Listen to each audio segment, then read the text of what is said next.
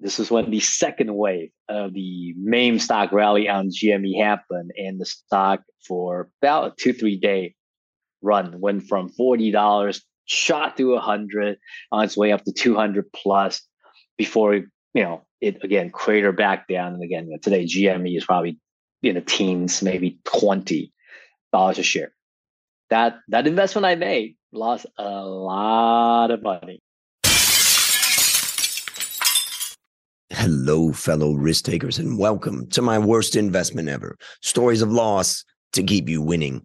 In our community, we know that to win in investing, you must take risk, but to win big, you've got to reduce it. Ladies and gentlemen, you may notice I have a bit of a froggy voice as I'm coming off a little bit of a cold. I'm on a mission to help 1 million people reduce risk in their lives. To join me, go to myworstinvestmentever.com and sign up for my free weekly Become a Better Investor newsletter, where I share how to reduce risk and create, grow, and protect your wealth. Fellow risk takers, this is your worst podcast host, Andrew Stotz from A Stotz Academy, and I'm here with Jason Su. Jason, are you ready to join the mission? Absolutely. You can see that I'm going to be counting on you to be speaking in this podcast episode, which I know you have the qualifications to do that. So let me introduce you to the audience. Jason is founder, chairman, and CIO of Radiant Global Advisors, a global investment management group with more than 15 billion in assets managed using its strategies as of June 30th, 2022. The business applies quantitative methods to assess behavioral-based alpha prevalent in inefficient markets like China. Jason also co-founded Research Affiliates, a smart beta and asset allocation leader with over 143 billion in assets managed using its various strategies. I first met Jason as an audience member when he presented at a CFA event in Hong Kong, and I was quite impressed, but it's taken us a long time to get this meeting together, and I'm happy to be here. So, Jason, why don't you take a moment and tell us the unique value that you're bringing to this wonderful world?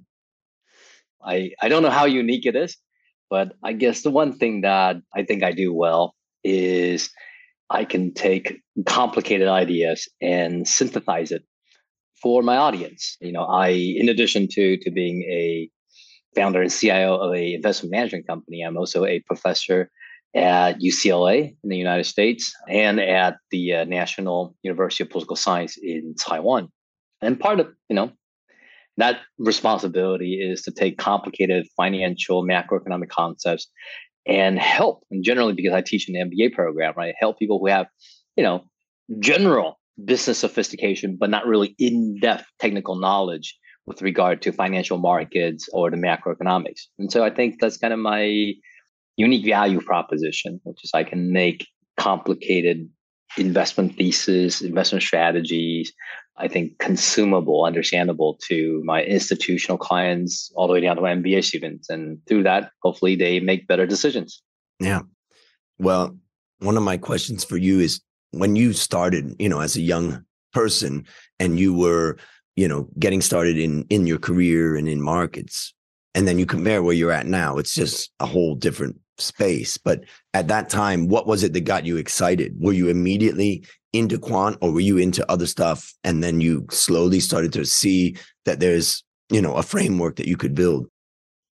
Well, Andrew, I'll tell you, I didn't even know what we sort of do in academic research, in kind of what we teach and learn within business schools. I didn't know that was referred by the industry as quant. All I thought was, look, if you're going to study something, you should look at data. If you're going to tell a story, you should find ways to use the data to illustrate that story and illustrate that that story isn't just a one-off story, but seems to happen with some consistency and regularity. Over time, I discovered, well, in the industry, we call that the quantitative way of investing. But for me, I'm naturally gravitated toward understanding how the economy works, how the financial markets work, how the two interact with each other, and why they create value, and is sort of a good thing for human prosperity. But just in trying to understand that, we look at so much data, right? Because you have a lot of compelling hypotheses. Without looking at data, you really don't know which one holds water. And when I started, my own investment management company, I realized, okay, this habit of looking at data and using data to inform decision making is known as quantitative investing. And there's, at least a meaningful part of the market who believes in that approach to investing. So I guess I've always was one who believes in the power of data. And it's good that within our industry, that is a well-defined, well-accepted way to invest. I remember when I started as an analyst in 1993 in Thailand, I had a boss in Hong Kong who was one of the top strategists in the world. And when I saw the way he wrote research, it was kind of a revelation because he would write, and then he'd put a mark on his paper that says, insert chart of M2 here. Insert chart of such and such here. And I got the feeling like he started with narratives and stories, and then he searched for data to support those stories. And I never could do that myself. And one of the best compliments I felt was a compliment was when a fund manager client of mine said, the thing I like about you is every time you make a statement, you provide evidence to try to back it up. And so I know what you're saying is that the idea of trying to prove, and understand that. And I'm just curious, it's always a thing that people feel like it's such a dichotomy because we think that the market is efficient and therefore this type of things and standard structured ways of investing wouldn't produce alpha. And then we have times when it's just clearly obvious that the market's not efficient and it's going kind of nuts.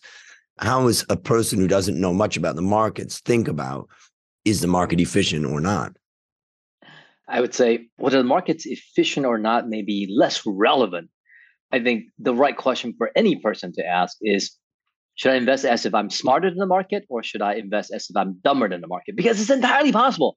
The market's very inefficient, but you're still dumber than the market, right? I think that is a very significant possibility. And for most of us, that's probably a true statement. So I think, if you're at the top of the food chain, maybe you think about philosophically, is market efficient? If it's efficient, it's probably hard for me to beat the market with all the data and all the fancy machineries.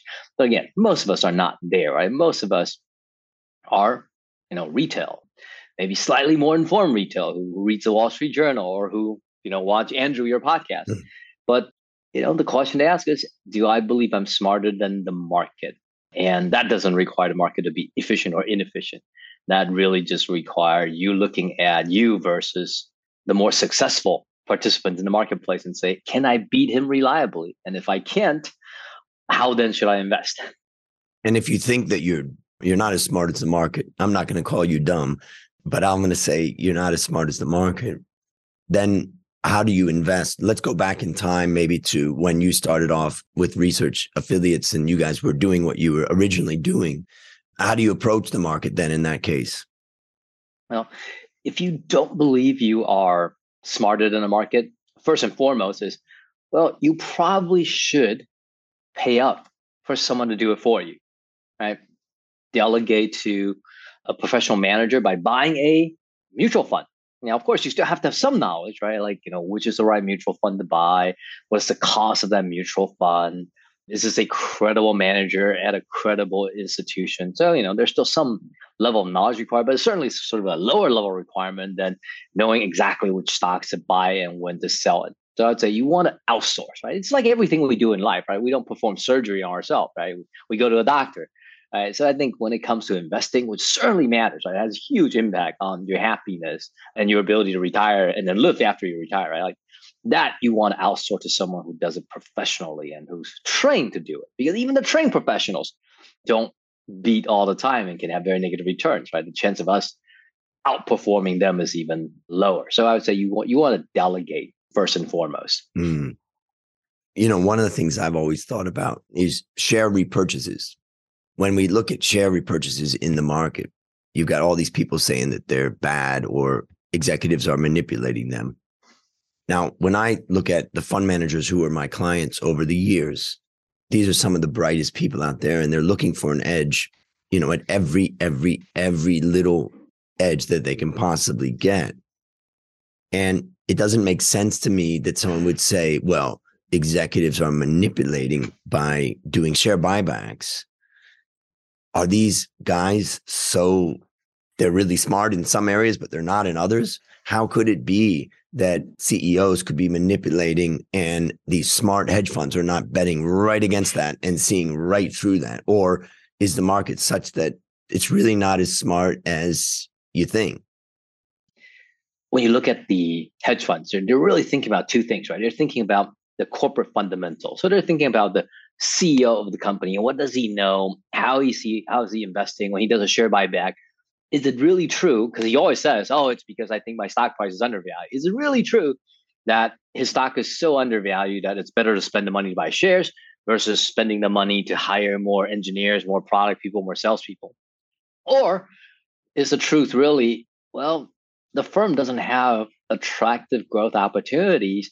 And rather than having cash sitting there collecting barely 1%, it's maybe a better deal to, buy shares back and therefore use the cash that way. So I think if you think about hedge fund managers, they ask that question. They're trying to understand what is information contained within shares buyback.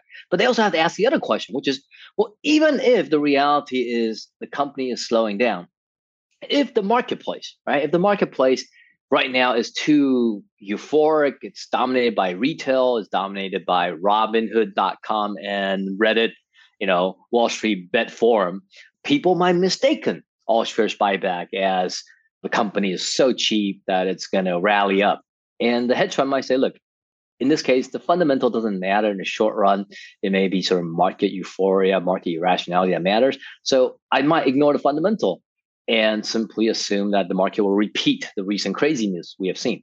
So I would say it's, whenever you see prices, it's always the interaction between the fundamental and market sentiment. And if you're a good investor, you just got to think about both. Yeah, you just can't ignore it. So if the market is misinterpreting something, they could misinterpret it for a while, and then maybe one day they interpret it correctly. If we go back in time and we look at the different research that you've done over the years, that feeling when you've done research that is good, and that it's original and it's something that really is valuable. What was the first time that you felt that in the research that you've done over the years, whether it was published or internal? I think the one piece of research that really defined my career, and so, I have some special emotional attachment to it, so I'll talk about it here, was my paper that talked about how cap weighting is not the efficient way to construct a portfolio, active or passive, in inefficient markets, right? So I started off by saying, look, we all know from kind of traditional MBA textbooks that if market's efficient, constructing a portfolio that's weighted based on market capitalization, so that big company gets more weight, smaller company gets less weight, is a good idea, right? Because it guarantees liquidity, right? You get more weights to big companies, but big companies that have grown so big must be better, right? Versus a company that can't grow, right? So the market doesn't believe it's worth very much. So weighting to efficient prices will be just fine as a portfolio. But if markets are inefficient, right? If you look at, say, mainland China stock market, or you look at emerging markets more broadly, it's very difficult. You don't even need to look at data, right? Just some anecdotes. It's very difficult to convince yourself that those markets are efficient. In that case, would you use the construct that we used to build the S&P 500 to build an index or build a portfolio in those markets and say, hey, that's the best way to access the markets? I said clearly no, right? So I said, okay, so what might be different ways of constructing simple portfolio weighting schemes? I said, look, maybe you should look at fundamentals, right? Prices can go crazy. If you weight by crazy prices, you get a crazy portfolio, right? A bubble stock will become such a big fraction of your portfolio that when the collapse happens, you're going to be really hurt. So if you weight the portfolio by blended average of kind of fundamentals that matter. First of all, it's a low turnover and a slow moving portfolio, and you know exactly what are the fundamentals you're buying. So even if the price moves against you, at least hey, it's probably going to come back just because the fundamental is there. So, I wrote this paper, first of all, using cap weighting as a way to build portfolios for inefficient markets, and proposing an alternative, just to weight portfolios by fundamentals, and the benefit of that, and then quantify the benefit of that, is showing that the benefit for the US is minimal because it's a fairly efficient market. So you can weight it by market cap or something else. difference is not that big. Mhm. And that benefit is quite meaningful when you take it down to emerging markets or specifically very noisy market like China, Vietnam, small Asian Mhm. economies and Latin economies. So that's the one research that I want to take this opportunity to share. So thank you for asking that question. Yeah. Well, I mean, I read, some of that, and also, so if I think about different types of weightings, so we have market cap weighting where we're weighting companies by size. We also have equal cap weighting sometimes, which is difficult to do if you have a broad investment universe because, it's difficult to put $50 million in a small cap company, but it's not a big deal to put $50 million in Apple. So there are some constraints to that. But when I saw your research and, proponent of the idea of fundamental weighting, it was fascinating. My question to you now is, how does that fit into your work that you do now? Is that a core part of what you're doing, or have things changed since then? So I built on that, recognizing one can do better in more inefficient markets. Then how do you move away from just a cap weighted index and into kind of more active construct that can add value? Using fundamental for sure, right? If you weight the portfolio by fundamentals, you're going to tilt your portfolio toward better quality company that are cheaper relative to their fundamental. But you also want to sort of diversify from just simple fundamentals like the cash flow or the Mm. actual sort of book equity value, which are very sort of accounting based when I think about fundamental. You want to look at other metrics like that active analysts would look at, your ROE, right? Your capital structure, your historical growth. And then you want to then include things that are not related to fundamentals, like market sentiment. Are there a lot of retail trading? Your portfolio, is it mostly institutional? So it's really kind of expanding outside of cap weighting and into other salient information, be it simple accounting based fundamentals, more active management type of fundamental characteristics, all the way to sort of more market sentiment driven information. So it's a meaningful extension versus kind of the fundamental weighting research work I did almost 20 years ago now. Mm. But I think it's kind of along the same direction of travel. Right.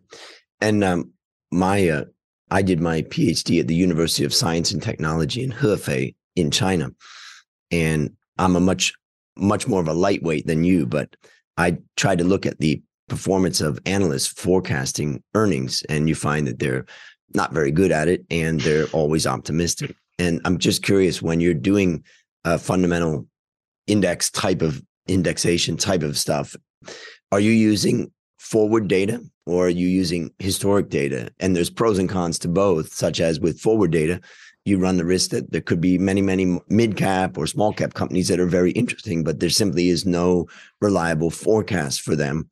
And then when you just rely only on historic data, you could say, well, you're not taking in consideration, the latest interest rate moves on the balance sheet of banks, as an example. And so I'm just curious, how do you think about the historic versus forward when you use data? We definitely look at both. And of course, the question is, well, is looking at one better than the other? If you look at both, which one dominates, or do you combine the information?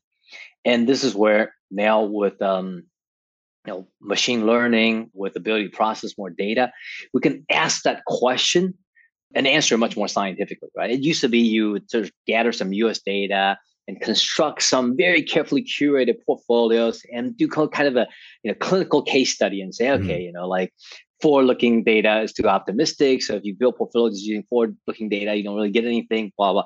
Now you can say, hey, that's build different types of forward-looking analyst-based portfolio. And that's build a variety of different sort of portfolios depending on just the past data that's even interactive and see can they be combined in some nonlinear way and do different type of horse race to see what works and why. And you're probably not surprised that there's information contained in both, and it's much better to use them in combination than any one individually. There's going to be more information being aggregated, and there's going to Mhm. be more diversification that gets rid of the noise in any single pieces of information. And so the combination is almost always better than the parts. And is there a time when that combination starts to lose the effectiveness? Like if we think about when we, study regression as an example, there's a point where the next variable's already probably captured in some of the prior information that you've got. Like, is there a point where it becomes either it starts to become a bad signal, or it just doesn't add any value? Absolutely. And it's always a trade-off of, if you add more information, are you starting to dilute the information you already have? Right? Like if you got some really strong information that allows you to pick these stocks, and so just holding on, waiting for that information to reveal. So if you keep on adding more information, and these information are probably less sharp, less relevant, do you dilute your portfolio? Absolutely. There's a risk of that.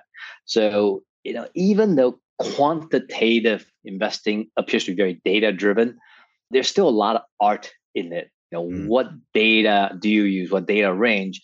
And as you add more information, at what point do you sort of stop building signals because you're just adding noise to the process? All of that is a bit of an art applied on top of otherwise very scientific approach. And when I look at if I look at investing in this way, I would classify it into two general classification for the general listener. And that is what I would call exposure investment, meaning if small cap companies produce outperformance relative to large cap, let's just say, then we can build a portfolio that has exposure to small caps. We're not trying to outperform in the small cap space.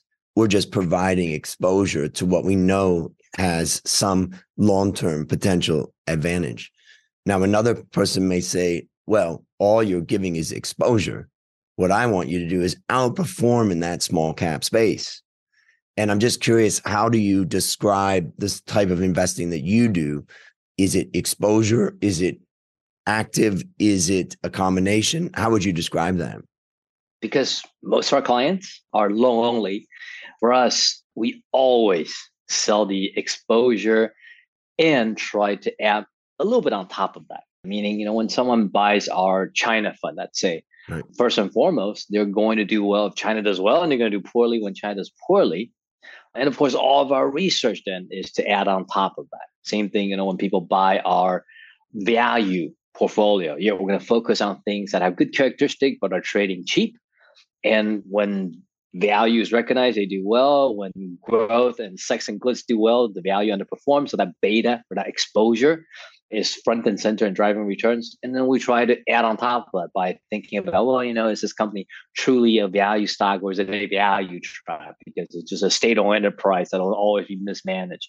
And then, if we're right in that identification, we'll add a little bit more. So our portfolios is always a lot of exposure, and it's understood that people want to hold that exposure because it's diversifying their portfolio, or it's an exposure to have a view on. And our job, of course, to provide that exposure efficiently and then add alpha on top of it. And in order to add alpha, basically, you're trying to identify what, some advantage or idea that you have, and you've got to take a sizable bet in that particular idea. If you only take a 1% bet in that idea, then if you were right, it barely impacts your portfolio. But the larger the bet that you take, the more risk that it could go wrong. And when I think about, I want to talk about risk management before we get into the real big question of the podcast. Sometimes risk management, when I think back as an analyst on the sell side, a stock price, would start falling. And then we just call around and ask people, what do you think? Oh, what's going on? Call the company. What's the buzz? Oh, it's still a good company, good fundamentals, just keep buying. An analyst would not necessarily change their mind easily. And then later I realized, I hate that feeling of a stock falling and not really knowing what to do. But so eventually I started to implement stop losses for individual stocks in the investments that we do.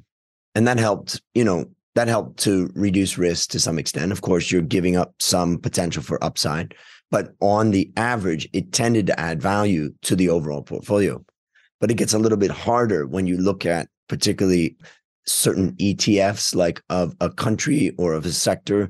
Think right now, we know the financial sector is kind of crashing in America right now for some different reasons about increased interest rates and stuff like that.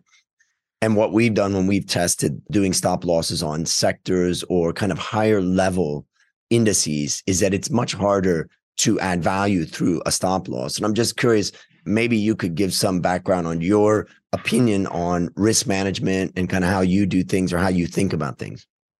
Yeah. So when I think about risk management, I think in investing, and of course, this is going to link to kind of, the the biggest investment mistakes topic. But in investing, I think the biggest risk is not external risk, right? It's not, a war. It's not a company committing fraud. It's not, a global financial crisis. Those are all, sure, risks, and they can be large, they can be unpredictable. But I would say the unifying theme, biggest risk in our industry is overconfidence. You think something is true when it isn't. You think you know more than when you actually do. You think you're smarter than the market when you aren't. And the result of that overconfidence cause you to not be open to, contradictory data, not to open to learn other perspective, and to take on a bet size that is entirely too large given what you actually know. I think that is the biggest risk, because this is an industry that attracts generally very intelligent people. It's an industry that attracts people who are comfortable with risk, even risk seeking. So when you combine, someone who's smart, and as a result of that can be dismissive of other opinions and ideas because they're used to being the smartest person in the room. You combine that with risk loving, and then you give him other people's money, right? Like, these are ingredients that combine into making very large bets, driven much more by ego than actual data, and blinded by ego to data that might suggest risks. And I think that is the, probably the biggest risk in investing. Mm. And when you look at it from a quantitative perspective, how do you, when you present to clients about your methodology and it gets to the topic of risk management, how do you explain how you guys implement risk management? Now, fundamental indexation type of thing or fundamental investing is kind of risk management in the sense that, well, we're investing in good companies. So even if they fall, we think that they're going to still rise in the long run. But maybe you could just explain to us how you explain that to clients about risk management in your overall portfolio.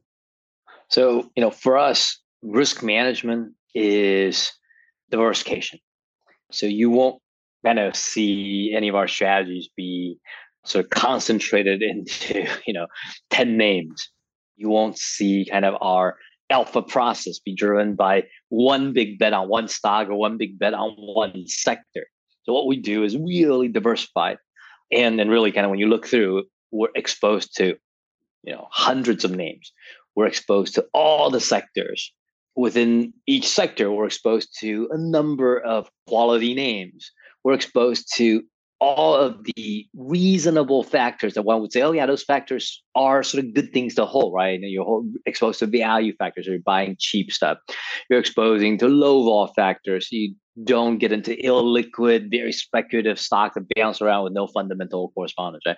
We're exposed to, quality growth, low debt ratio in the capital structure. So these are kind of factors we're exposed to, but again, not concentrated into any one of them, assuming that is the best factor. So our risk management is diversification. And at the heart of diversification, we run into clients who always ask, like, can you do more research? And as a result of doing more research, then bet on one factor. Just bet on that one factor that'll go up, or bet on that one industry that'll go up. And I said, look, it's because we don't know, right? There's humility in diversification, and what we're communicating in diversification is not laziness, right? Some people assume you're diversified because you're lazy, right? Mm-hmm. I'm saying, look, this is just self-awareness. We recognize that it doesn't matter how much research you do, you will never know exactly what's going to happen. And how do you balance that with a potential investor that says, well, why don't I just buy an ETF, a broad market ETF relative to you? And I would say I'm a big proponent people who buy a low cost broad market ETF. That is almost never a bad answer, right? So I'm a big proponent of that. And I would say, look, but in more inefficient markets, when you believe that you have the capability to talk with a manager, to review like an ETF prospectus and pitch deck, and from there saying, oh, I believe in this process of doing better at adding incremental alpha over time, then I would say only then, you might want to move to something more active. And so again, big proponent of people holding ETF, unless they know, they're better informed and know better. But, for us, we're diversifying across names and sectors and factors that we think give you an incremental advantage over just holding the entire market. And I think for some people, they go, oh yeah, if you eliminate a very expensive names, right? If you eliminate very speculative names, you eliminate firms that seem to systematically have accounting red flags. Yeah, we could believe that over time could do better. Then we're kind of the right answer for people. And how would you describe the after fee gain that they're going to get from that? Let's just say that the average long-term, broad-based mutual fund or ETF maybe is giving a 8%, 10%, whatever that number is, and applying your methodology gives a slight uptick from there. How would you describe that, or how do you describe that to the potential investors? So first of all, it's definitely a noisy statement, because we can say historically, if you look at the data, if you're willing to hold an idea, a strategy for a full market cycle, through the bull market and the bear market, and multi-factor active approach in like emerging markets where there's most inefficiency, you could probably do 4 to 5% better. But that's based on historical data. And I've a number of published paper and others have replicated that kind of suggest why that could happen. But the truth, of course, in the next market cycle, the number could be larger, the number could be smaller. And certainly if there's suspicion that emerging markets are becoming more efficient, the number will be smaller. If there's belief that markets are more inefficient because efficient economy get promoted out of emerging markets, right? And then more inefficient frontier market gets added, right? So that basket could actually become more inefficient, then the alpha could be larger. I want to shift gears for just a second and talk about China.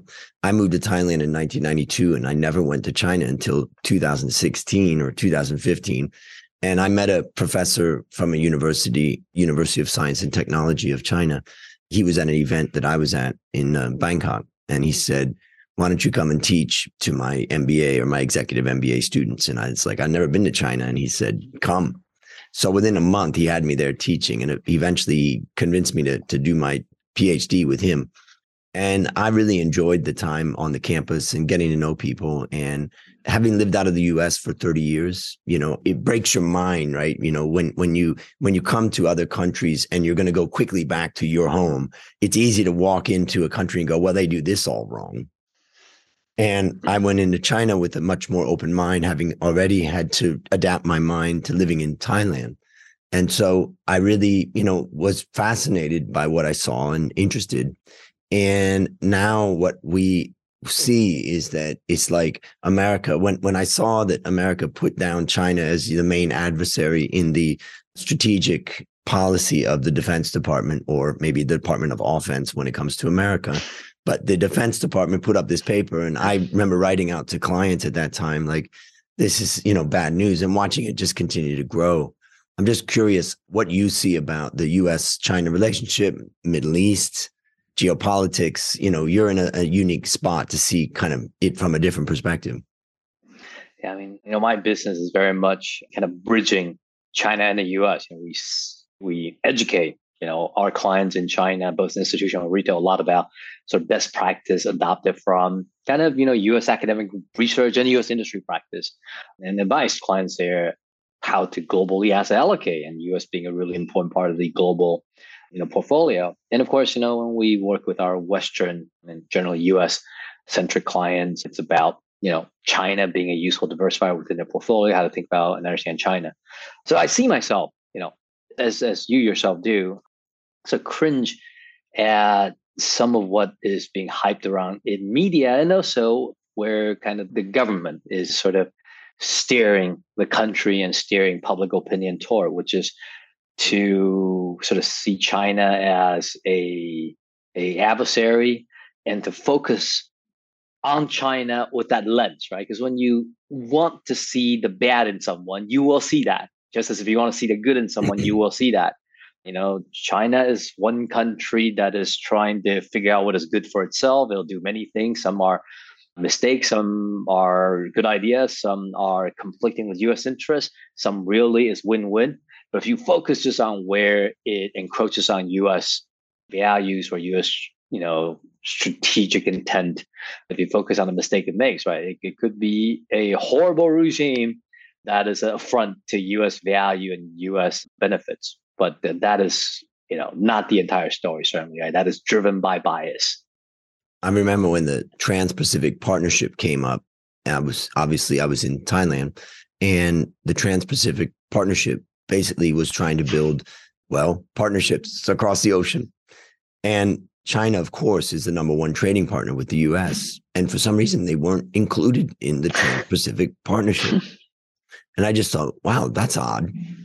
And then we realized that what they were trying to do was to build a block to kind of, and that's when I really saw the American, let's call it, I don't know, neocons or people that really feel like they've got to knock China out or down.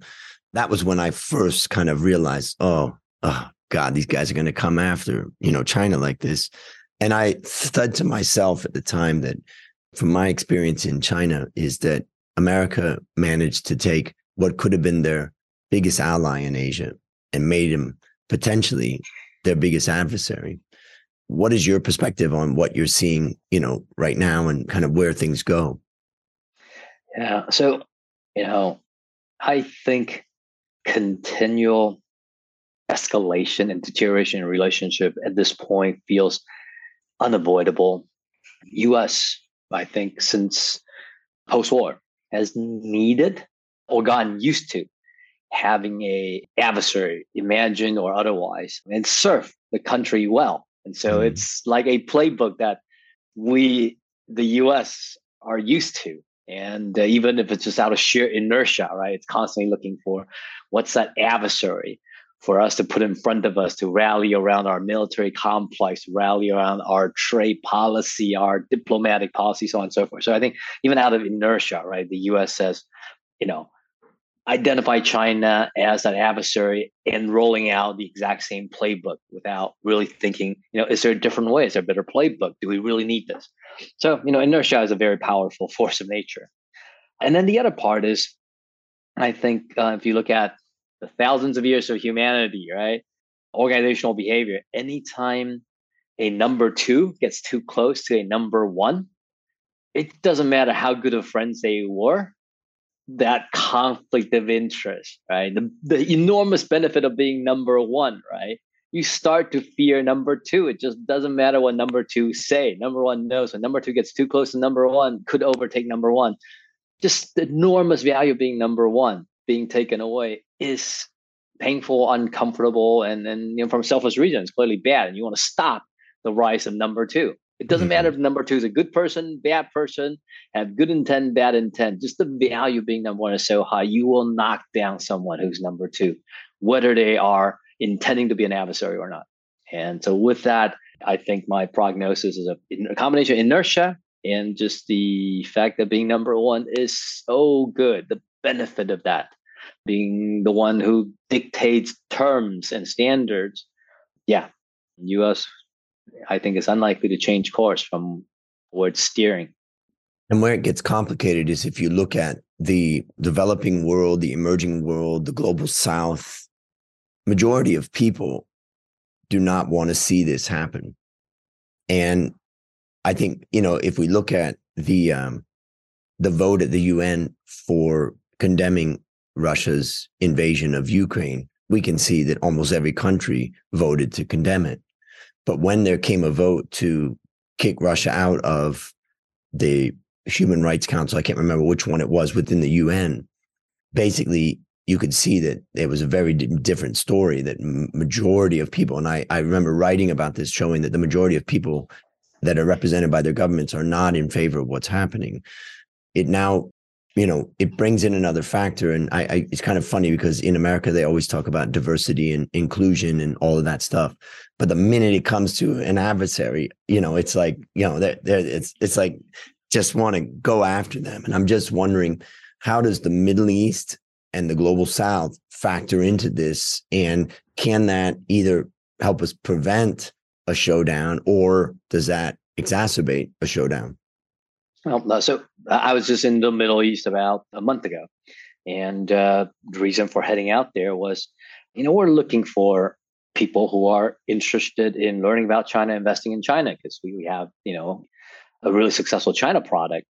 And, the reception in the Middle East was very different. And as I speak more to them, I understand, first of all, they don't start with the kind of US bias, right? If you look at the Middle East reporting, the Al Jazeera's reporting on China is completely different versus the US reporting, right? The same facts are interpreted differently, and they're willing to gather kind of more comprehensive facts to tell a more balanced story, right? So it's not that they're pro-China or anti-China, but just they're probably more comprehensive in terms of being neutral and exposing people to data and opinions.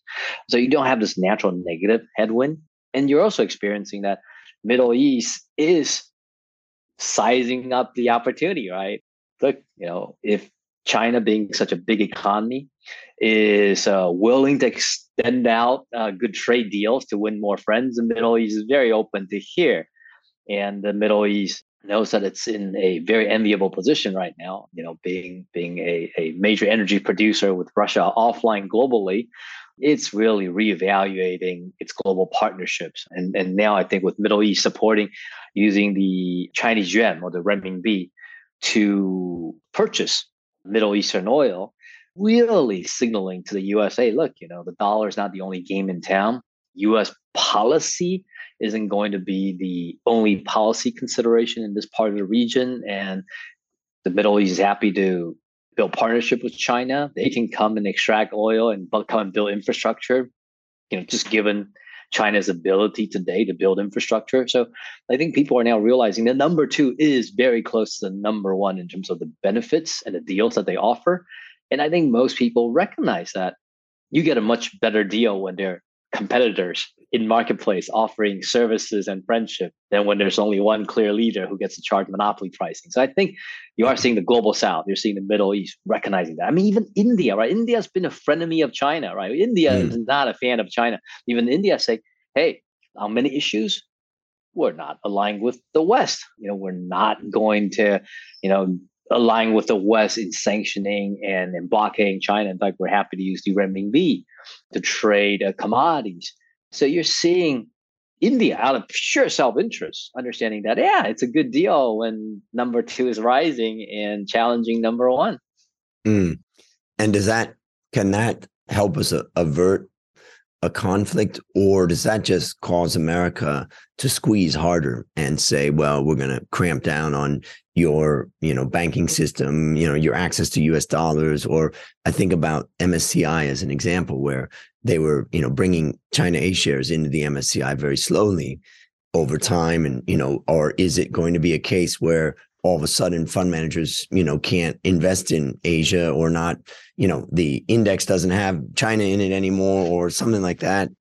Definitely the use of the financial system as a weapon has been going on really aggressively since after 2008. I think during Obama times is when FATCA and other tools that they started using really cramped down. And I'm just curious, does the global South, as an example, like India or Middle East, do they have enough? Is there enough there that could prevent a showdown, or does it accelerate a showdown? Oh, hard to say right now. I think it's really hard to say right now. I think if enough bulk when it comes to the global South, the Middle East, to the rally in support of China and starting to cause Europe to go, hey, look, that is an option, right? Maybe the US will start to say, okay, if it's not an obvious win, it's like in high school, right? If you can't tell everyone to ignore the new kid, and a lot of people are willing to extend out an olive branch and make friends, you might re-strategize and say, hey, look, maybe I'll go over and be the first one to be his best friend instead of, kicking him down. So maybe enough bulk that is willing to sort of stand up and say, hey, we're happy to back a number two, or to not take sides. That would change number one strategy. I'd love to see that, but too early to say. Yep. Well, it's been great talking about all these things and learning so much, but now it's time to share your worst investment ever. And since no one goes into their worst investment thinking it will be, tell us a bit about the circumstance leading up to it, and then tell us your story. Well, this is about 2 years ago. It's so relatively fresh, right? Because I've been in this industry for 20 plus years. But 2 years ago, I hope many of your listeners are aware of this stock called GameStop. GME is the ticker, right? Oh, yeah. I mean, GameStop is this sleepy, almost dead brick and mortar retail store that sells like video games, right? Like not online streaming video games. We're talking about video games that come in a DVD-ROM that you put into your laptop to play, right? It sells like, cartridges for your Nintendo. It is a dying business. And the stock price shows it, right? I mean, the stock price is trading a couple bucks. And then an internet forum, Reddit, started hyping up the stock and just convincing everyone, this is a company that's shorted by hedge fund, because all the hedge funds realize this company is going to declare bankruptcy because it's got a lot of debt and it's going to be. They say that's do a short squeeze and screw the hedge fund. And it started off as a joke, but then this army of Robinhood.com traders piled on, and the share price, I think, got as high as $200, almost $300. And it literally destroyed a few hedge funds. The people who, I think there was a very well-known Tiger Cub protege whose hedge fund almost went under and had to be bailed out because he was short against GME. Now, when I first of all caught wind of this, I just thought, this is a fascinating case study. I'm going to do a case study and I can, use this to teach my MBA class about how markets can become inefficient, right? And how these prices clearly violate any rationality. After completing that, I go, wow, and the price right now, like it kind of pulled back and the price has fallen to, gradually back down. And by that time, most people recognize that was just a crazy short squeeze, and now things going back. So I think, the stock eased, gradually back to, $30-$40. So still expensive, right? I go, okay, if it goes back to normal, right, it could fall, another 70-80%. So I decided to make a bet on that. This is when the second wave of the meme stock rally on GME happened, and the stock for about a 2-3 day run went from $40, shot to 100, on its way up to 200 plus before it again cratered back down. And again, today GME is probably in the teens, maybe $20 a share. That investment I made lost a lot of money. And you were going long or short? I was going short. Okay. And how did you decide to eventually close the position? What was it that got you to say, okay, that's enough? Pain. The pain of losing a lot of money. So initially I was saying, okay, the market rally, there's some craziness. I'm going to double down on my position because this is clearly irrational. And that caused even more pain, right? Then, at some point, the pain was unbearable, even if I knew if I am able to stay the course, that eventually the bubble will burst and it'll, go back down and I'll be okay. But just, the short-term pain, and then that is something that unless you experience it, if you're just doing some kind of academic research in a laboratory, looking at data, you don't quite feel it that way. It literally requires looking at your brokerage account and seeing the value, cratering to understand what it means, the pain of looking at your investment. And I assume that we're talking about a personal investment, related to your fund. Yeah. Yep. For some people who know you as a very quantitatively driven, data-driven guy, they may ask, why did you do it? Yeah. I mean, I'm sure that story with some of my academic colleagues at UCLA, and they say, look, clearly, market's efficient, right? It doesn't matter how much research you do, how much you believe, GME as a company that loses lots of money and is about to go bankrupt, right? It doesn't matter what research you do. If the market trades at 200, it's worth 200, right? Like you should just remember market efficiency and not make big bets. And then I kind of thought about it, and what I realized is no, it's not the market efficiency part that I got wrong. Clearly that was the case where market's inefficient. What I got wrong is the probably I think a wiser saying is the market can be crazy for longer than you have the conviction to stay invested. And that is the one thing that I think, and I want to share it with Andrew, your audience, which is you might be right. You might really be smarter than the market on one stock, over a long horizon. But in the short run, the market can really stay crazy, stay stupid for longer than you have the money to stay on. And if you forget that, right, the market will remind you in as painful of a way as possible. I guess what I would take away from that is just the fact that the market can wear you down and it can definitely last longer. And it doesn't mean that you're wrong. It just means that you are wrong timing. It's part of the reason why stop losses I like, because sometimes I tell clients that basically sometimes happens is I get stopped out of a stock and then a couple of months later I go back into it and they say, well, why are you going into something you just got stopped out of? I said, it could be a good investment. It could be a good stock. It's just that I went in at the wrong time. And so the stop loss helped me in that case, but definitely the market can grind you down. So let me ask you, based upon what you learned from this story and what you continue to learn, what one action would you recommend our listeners take to avoid suffering this same fate? Well, I would say, risk management, be it stop loss, be it like position constraint, like doesn't matter how convinced, how sure you are, like doesn't matter if you're the CEO of the company doing insider trading on your own company, right? Size it so that if you lose the entire position, you're not going to, have to commit suicide because the pain is so intolerable. So, either stop loss so you can't lose too much, hard position constraint. And when you have hard position constraint, you will naturally be quite diversified. And of course, be diversified. Don't research one stock and bet big on it, right? Have lots of research on lots of uncorrelated possibilities so that, if you're on average more intelligent than the market, then on average, more of your bets will pay off and you're going to do fine. If you're on average more intelligent, but you only bet on one thing, sometimes you can get really unlucky.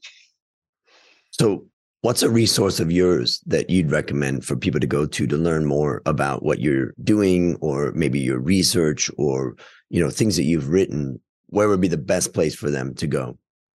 Well, definitely look me up on LinkedIn. I know there are many wonderful social media platforms, but LinkedIn is the one I'm on. I put, daily commentaries, random musings, links to my fuller link research papers that I have done. You can find that there, and you can always text message me. So that's a great place to interact with me. And last question, what's your number one goal for the next 12 months?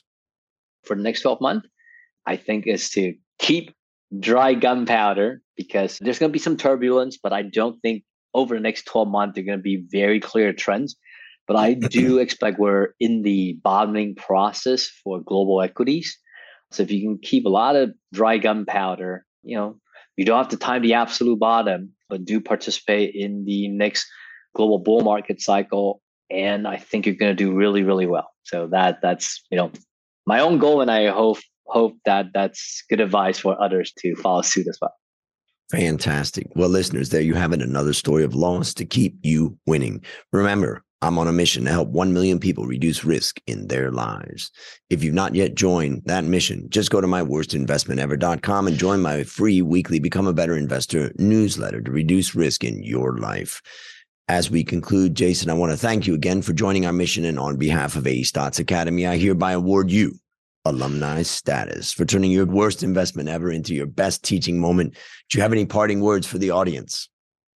I would say always ask yourself before you make any trade, am I smarter than the person who's selling me that share of stock? And that is a great question to ask. And that's a wrap on another great story to help us create, grow, and protect our wealth. Fellow risk takers, let's celebrate that today we added one more person to our mission to help 1 million people reduce risk in their lives. This is your worst podcast host, Andrew Stott, saying, I'll see you on the upside.